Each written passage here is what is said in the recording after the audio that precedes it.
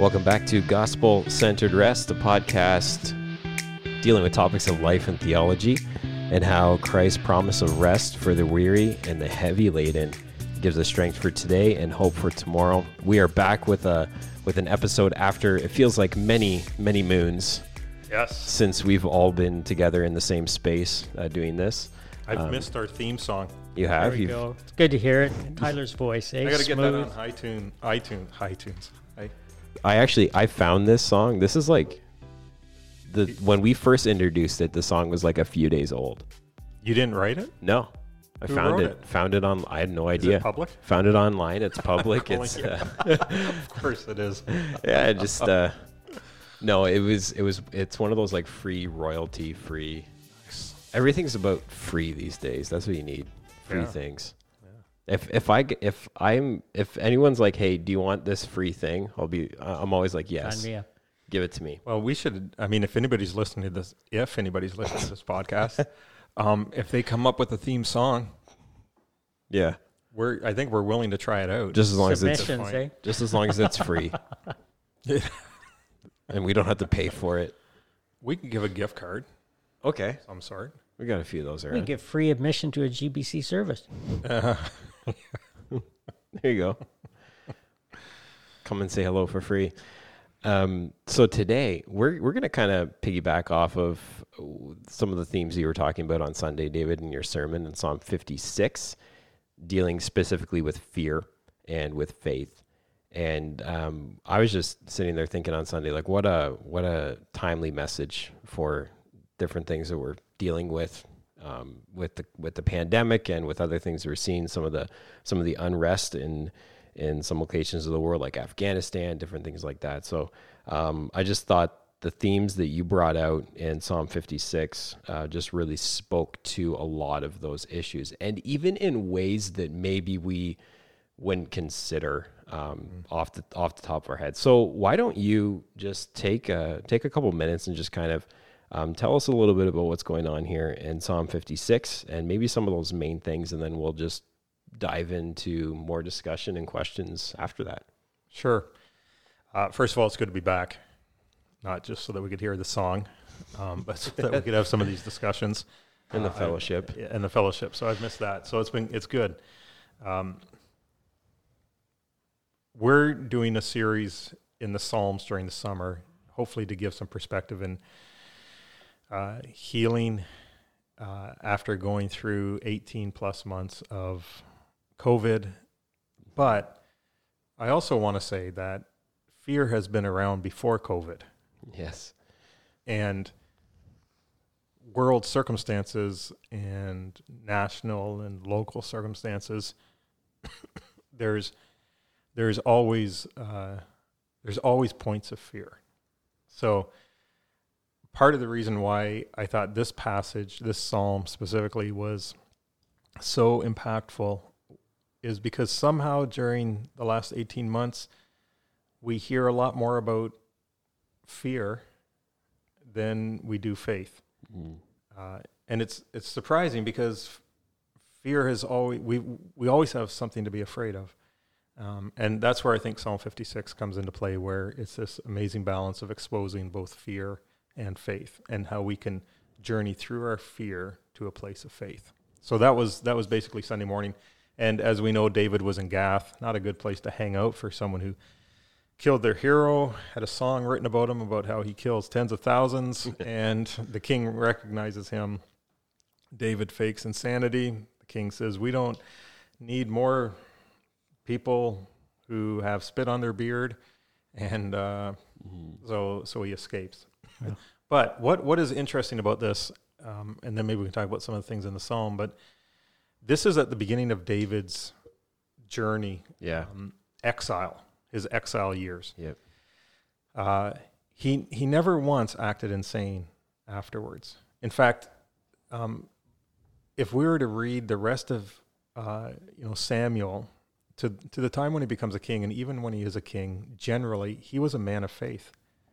He wasn't a man of fear. So this psalm was very impactful, evidently, in David's life, because he's not going from place to place acting insane, having spit run down his beard. He's standing up, and it's amazing how much he's praying to God. God, should I do this? And God sends him to some very difficult places, and God says, yeah, you need to go and do that. And sometimes even at the risk of his own life, and even though he would never be understood for what he did, and maybe even expose himself so that Saul knew his location, David still did the right thing. So this prayer was hugely impactful in David's life, where he seemed to begin the journey into Gath or exile afraid, but this is a reflection on how he could live in faith and not fear in the exile and running away from Saul. Wonderful. Byron, did you want to jump in with any words of wisdom, thoughts that are running through your head? Well, just thinking, as David shared on Sunday and here now, that where David found himself, like his statement in verse 3, when I am afraid. Mm-hmm. He was experiencing it. What was he going to do with it? How was he going to respond? And that's so much of, okay, what are we going to do when we're in those same shoes? Mm-hmm. When we're feeling that way, we can learn from how David responded. We can grow, and we thank God that he is gracious. And it's not like we have to say, oh, I'm never, ever afraid. And you think, well, God loves us and recognizes our weakness. Yeah.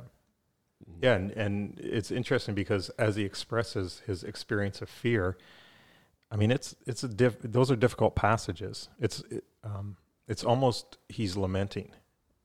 I'm being trampled on. There's oppression. There's fights. People are twisting my words.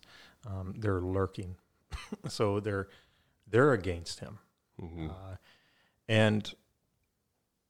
As expressed Sunday morning, I think verses at least 1-6, maybe 1-7, are a journey for David, that even though he could say the right thing, when I'm afraid I will trust in you, I'll praise you, he still really wrestled with conquering and working through the fears in his life. Mm-hmm. So this isn't a one prayer and then you just live in faith.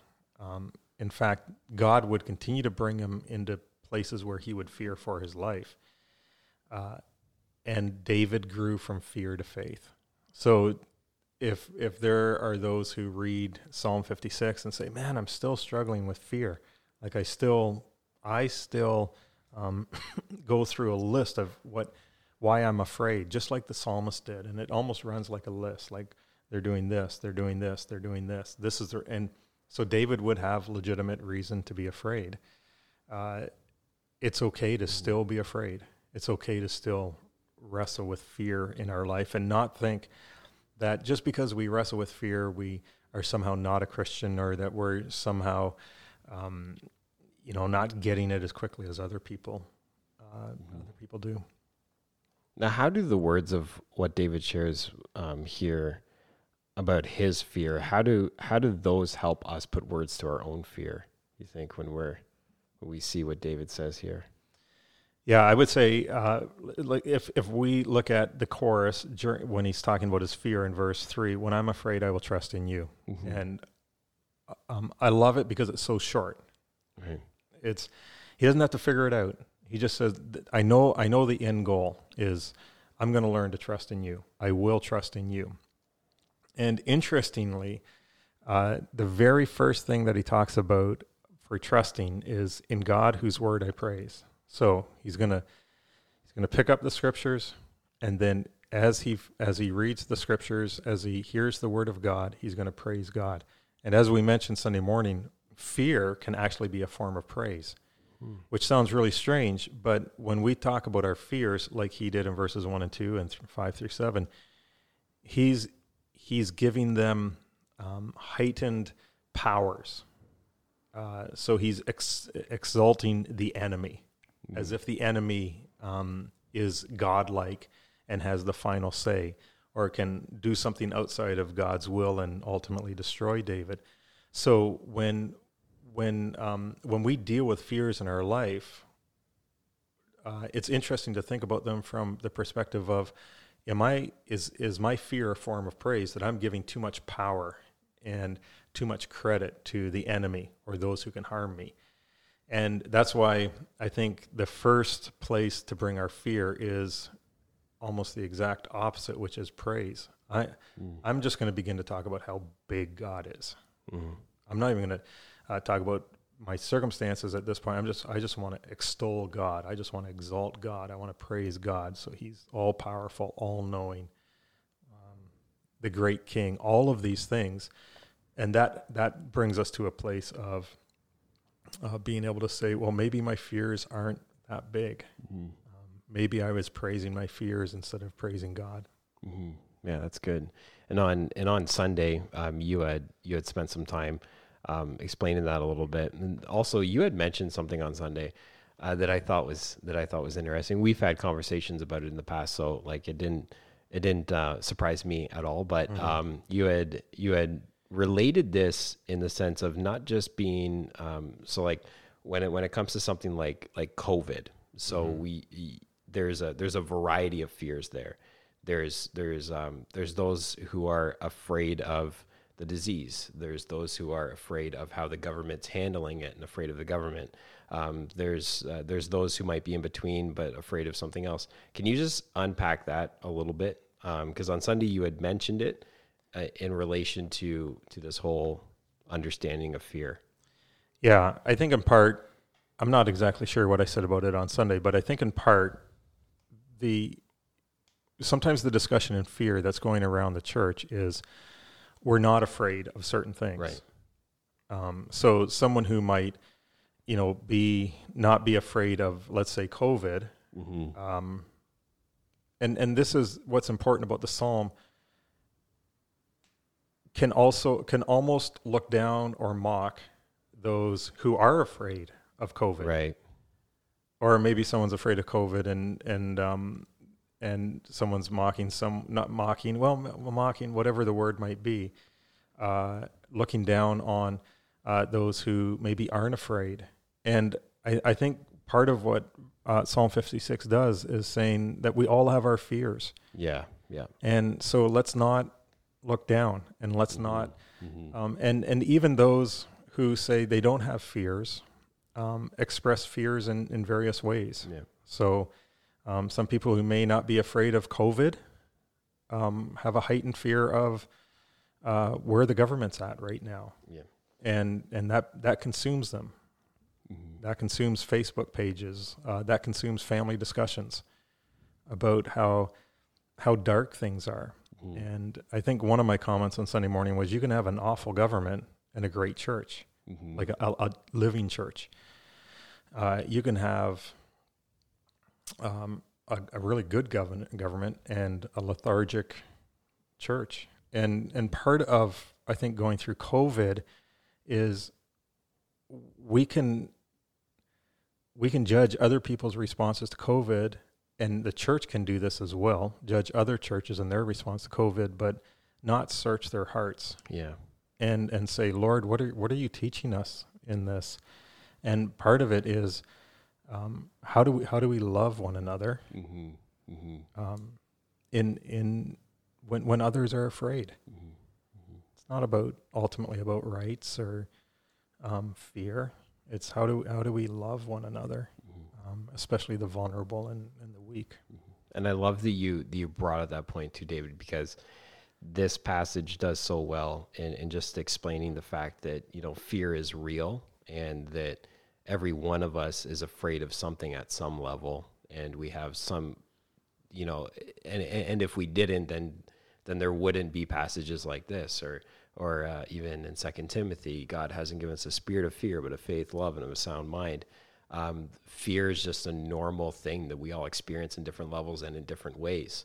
And I love that you had discussed that, because I think sometimes we deny that we might have fear and we cover it up with something else. I'm just being cautious, or I'm trying to be, and all those things are good. Like, it's not bad being cautious, but I do think that when you sit down, you read a passage like this, and that David is calling out to God, it gives us a voice for our fear, but it also gives us direction for, like you were saying, how we can praise God with that fear. Yeah. How we can turn to the Lord in that fear. And there's legitimate fear. There are things that we need to be afraid of, and that's not a wrong type of fear. But could you imagine going up to your child and they're saying, I'm afraid of this, and you say, well, just, whatever, get over it. Yeah. Why are you afraid of that? You need to be afraid of this. And but why would we do that in the church? Why would we say to those who are a little more fearful of certain things, and that's the beauty of Psalm 56, is that we understand that everybody's at different places and working through different things. But it is true that we want our faith to mature. Mm-hmm. And I think that's, if the world is hearing a lot about fear, then how do we change the conversation to not saying that we shouldn't be afraid of certain things, but this is what faith looks like in the midst of fear? Mm-hmm. Very good. Byron, how do you see a faith maturing in the midst of fear? How can we achieve that maturity in the midst of the fear that we face? The thing that comes to mind is just one day, one step, one thought at a time. Think of how David keeps coming back. It's almost like he's ringing the same bell again and again. It's in God I trust. Yeah. In God, whose word I praise, in God I trust. I'm not going to be afraid. What do mere mortals do? What do mere humans do? And then he comes back again, same thing. God is for me. In God, whose word I trust. In the Lord, whose word I praise. In God, he's just emphasizing God is worthy. God is bigger. God overrules these situations. So yes, I'm feeling fear and I'm seeing these things, and it's just that reminder. So how do we mature? Keep reminding ourselves of that. Mm-hmm. And I think our thoughts start to change. Like David said, what we're focusing on. And that bounces me to Philippians, and Paul says, you got anxiety. Well, what do you do with it? Bring your concerns with thanksgiving, lay them all out before God. And then he says, think this way. Yeah. Think about these things. And he gives them a whole list of things that are worthwhile thinking about, which changes how we deal with it. It's not magic. It's not hocus pocus that it's all going to go away and our fear will never ever come back again or whatever. It's just saying we make our decisions based on what we're thinking and believing. So as we mature, those thoughts and beliefs will change as they grow closer and closer to what God's word is saying. That Philippians passage is actually interesting, because I think that connects right with what you were saying with how David's fear turns into praise. But also, you were mentioning this on Sunday too, David, and this connects with what Byron was just saying. But how over and over again David's saying in God, but then verse 10 he says in God whose word I praise, in the Lord, and how that word Yahweh is more of a personal, and it's the first, I think it's the only time he uses it, right? In the whole passage. So he makes more of a personal connection to how God meets him, and he's there with him in his fear, and he's the one that we need to look to, for that maturity and for that growth. Yeah. I love what Byron said, because it, how much God comes up in the conversation. And then he comes to a few conclusions. In verse 9, he says, this I know, God is for me. And then he, in verse 11, he asks the same question that he asked in verse 4, but there's a different answer. What can mere humans do to me? And I think that's such an absolutely profound question. Yeah. What's the worst? And we mentioned, Jesus saying, kill the body and soul, be fearful of them, but not one who can kill the body. Very loose translation, obviously. But what can they do? And this is his answer, is I'm just going to live out my life. I'm going to fulfill my vows. I'm going to give thank offerings.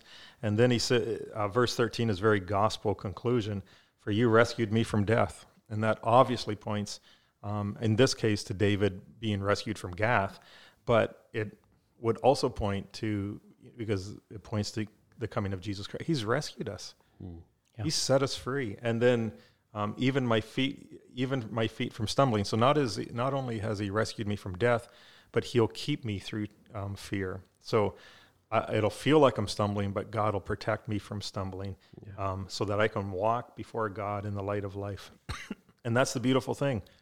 To what? I mean, that's where he ends up. And that was David's journey in exile. If you read through Samuel, is he walked before God in the light of life.